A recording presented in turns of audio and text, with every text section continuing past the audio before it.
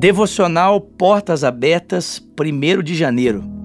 Escreva na porta esta palavra, Deuteronômio capítulo 6, versículo 9.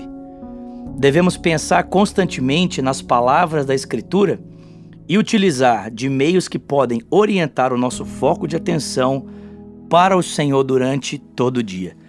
Esse é o propósito dessas devocionais e o propósito dessa agenda que você acaba de adquirir. Na verdade, se você ainda não adquiriu a nossa agenda Portas Abertas, você precisa fazer isso.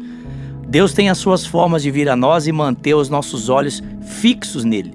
A caminhada com Jesus é uma caminhada voltada com olhos para ele, com os olhos para o Senhor.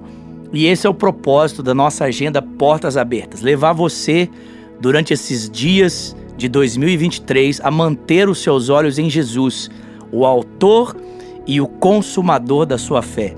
Assim como os israelitas que escreviam nas portas as palavras do Senhor para não se esquecerem e viverem focados no seu propósito, através dessas devocionais e da Agenda 2023 Portas Abertas, eu e você manteremos os nossos olhos em Jesus para vivermos tudo aquilo que Ele tem preparado para nós.